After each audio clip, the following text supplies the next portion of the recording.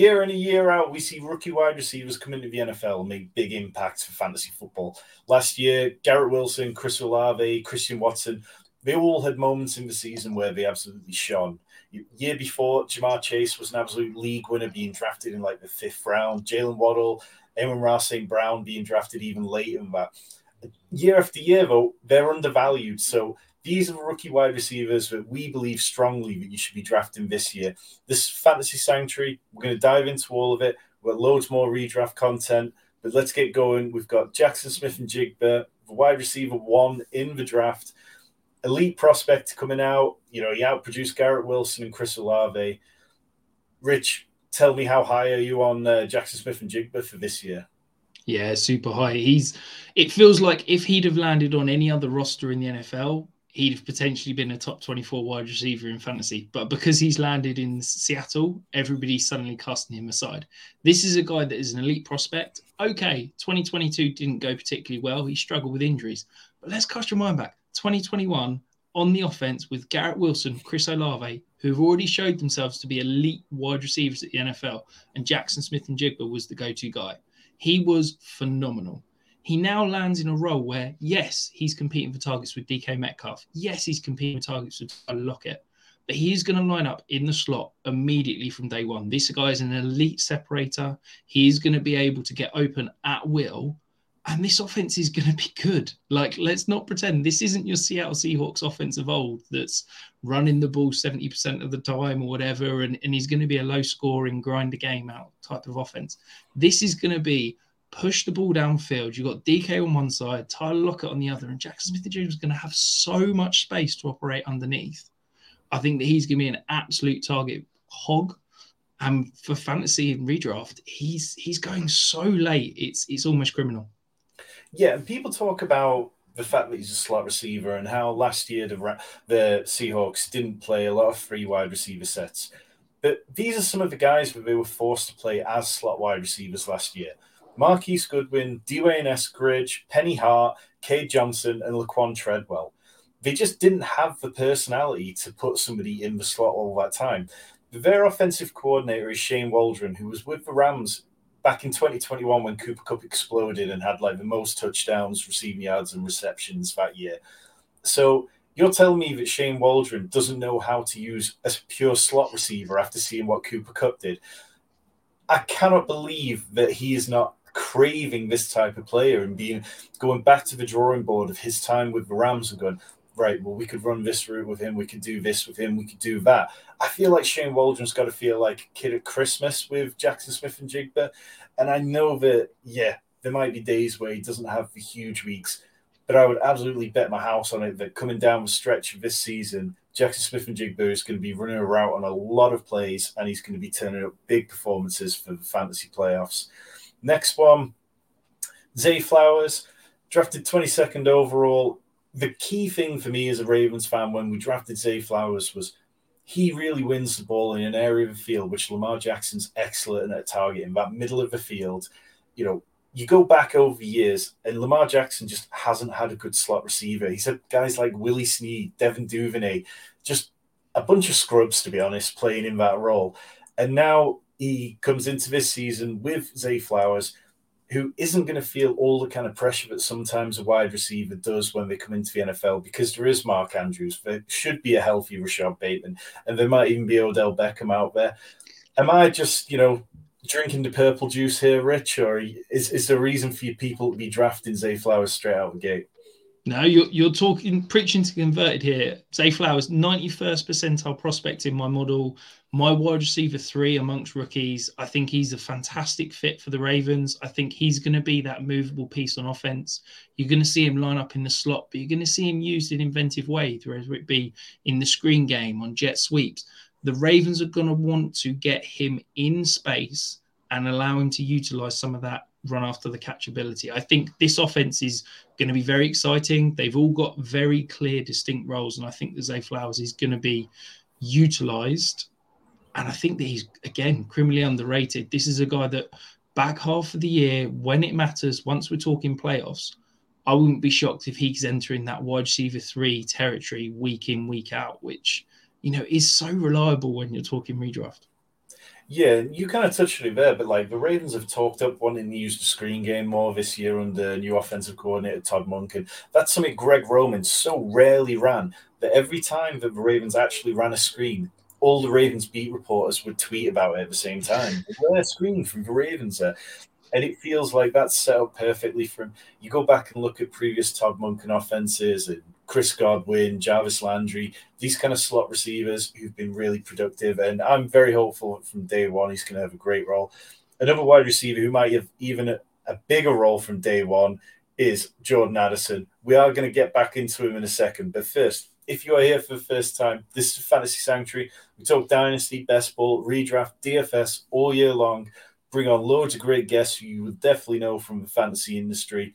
Hit the subscribe button. We've got so much content coming to you through August. But let's get into Jordan Addison. Rich, I know you're really high on Jordan Addison. I'll just let you go. Yeah, look, Jordan Addison was my rookie wide receiver one. He is a 96th percentile prospect. That's put him in the realms of Jamar Chase, Devonta Smith. This guy is elite. If you think that he had an underwhelming year last year with USC, go back a year. Look at the pit tape. This guy is one of the best route runners to come out of college in the last 3 or 4 years. He is fantastic. He's going to find himself in Minnesota where he will literally never see double coverage. You can almost guarantee that because any team that double covers him is leaving Justin Jefferson one-on-one. This guy will be able to feast. I don't think there's many corners that are going to be able to go up against him and cover him one-on-one consistently. I don't expect, there's lots of talk about, there's not enough targets around because there's Justin Jefferson, there's TJ Hawkinson. Jordan Addison can easily get a 20% target share. Adam Thielen saw a 20% target share last year. Jordan Addison is going to be twice the player that Adam Thielen was last year. I think that, look, we talk about this every year. Rookie wide receivers are one of the best and safest bets in redraft. And yet every year we get to drafts and they're criminally underrated again. Jordan Addison is a phenomenal prospect. He was a first-round pick. He's in a fantastic situation. We know this offense is going to be more pass-heavy than it's been in previous years. And yet he's still going too late in drafts. So, yeah, an absolute screaming value, and I'm very happy to add him to my rosters. Yeah, definitely. And people talk about like how TJ Hawkinson became such a target hog when he got there. But the Vikings, they were second in targets to wide receiver for the whole of last year behind only the Buccaneers. But even after TJ Hawkinson came to the team, from weeks 10 to 18, they actually led the league in wide receiver targets. So there are the targets to go around, and I'm completely comfortable having Addison as like a wide receiver, the rookie wide receiver one in drafts. I'm completely comfortable reaching on him slightly to get him because I absolutely view this team as a team which I want pieces of. I think that the defense is going to struggle again. It's going to push them into more shootouts. We've seen that Kirk Cousins can be pass heavy when he needs to be. Alexander Mattison is now the RB1 with Dalvin Cook gone, so it's possible that the running game regresses as well.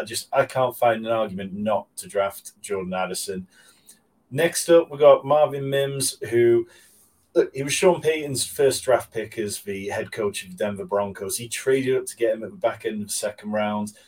I think everybody kind of expects the Broncos to have a bit of a progression, given last year was definitely very bad, and it wouldn't be hard to improve slightly. But there's a sense of optimism around them, and it just feels like possibly Courtland Sutton or Jerry Jeudy, one of them could easily be off the team by the time that the trade window passes. Are you in on Marvin Mims for redraft, Rich? Yeah, I really like him. I think that Sean Payton is a guy that has a type, okay? He likes big-bodied receivers that win on in-breaking routes, and he likes smaller speed guys that run down the seams. Well, Marvin Mims is the best speed slot deep threat in this year's class. Sean Payton traded up to go and get him. That tells me he sees Marvin Mims as having a role from day one. Whether Courtland Sutton, Jerry Jeudy are around, it doesn't matter. I think that Marvin Mims is going to be able to, because of that clear defined role, find himself on the field more and more often as the season progresses, and could easily, as we get to playoff time, as we get to the time of season when it matters, have a clear defined role and be reliable from fantasy. And this is a guy that you're not having to spend up to get him. You can get him probably as your last pick in a redraft at the moment. it almost makes too much sense to not take a flyer on him. Yeah, definitely. I mean, and every league's different. If you've only got 15 draft picks, you might want to think about things differently. But lots of people were playing in those kind of leagues where you've got 20, 25 draft picks in a redraft league. So he's somebody that I'd be very interested in. He's currently going as like wide receiver 73 in ADP. So he's definitely not being overly hyped up by the community at the minute. But just wait, I mean, training camp, it doesn't take much, You catch a one-handed pass in training camp and you're jumping up around in ADP. And then our last wide receiver, Jayden Reed. Randall Cobb's gone from Green Bay. He's dominated the slot snaps for the last 2 years there. They're crying out for somebody to step into that role. Rich, can Jayden Reed do it? Yes. It feels like if you've followed any of my content over the last 6 months, you've probably heard me talk about Jayden Reed. This guy is a prototypical slot receiver that's going to step in and be fantastic from day one. I would not be shocked if Jayden Reed leads the Green Bay Packers in targets this year. He has got that much ability. He's a phenomenal separator, but the thing that separates him from other slot receivers is he understands the position. He understands soft spots and zones. He understands where to sit, where to go. And that's just something that you don't often see with rookies that walk through the door. I think that this is a young offense that's got very young weapons, but they've all got that clear defined role. You've got Christian Watson as the X downfield receiver. You've got Romeo Doubs as the Z. You've got the 2 young tight ends coming in. Jayden Reed's going to be able to be out there in 11 personnel, probably run 70 to 80% of routes, and he's going to be an absolute target hog. And Jordan Love's best friend. And yeah, if I'm taking flyers on rookie wide receivers to produce for redraft, Jayden Reed's absolutely got to be in that conversation. Yeah, and again, much like Marvin Mims, he's absolutely free. He's going to cost you nothing. There's a good chance that, you can pick up Jayden Reed after the draft completely free on waivers if you decide not to draft him. But the potential there is so big because of what you mentioned. And I think sometimes fantasy managers were guilty of ignoring stats like, how often players are on the field. But if the players are out on the field, it shows that the coaching staff love them. It shows that the quarterback wants them out there because we don't tend to see wide receivers sticking around if the quarterbacks don't like them. So I think Jayden Reed is a perfect flyer. And if you're playing in a format where you want to take shots on a stack, I think Jayden Reed and Jordan Love is the kind of volume one which might help out at certain points within the season. That's going to do it in terms of these wide receivers, the rookie wide receivers that you should be drafting. Hit the subscribe button if you haven't already. We've got loads more redraft content coming soon. Let us know in the comments what you think about these wide receivers. Which ones would you draft? Which one are we completely wrong about? And we will be back very soon.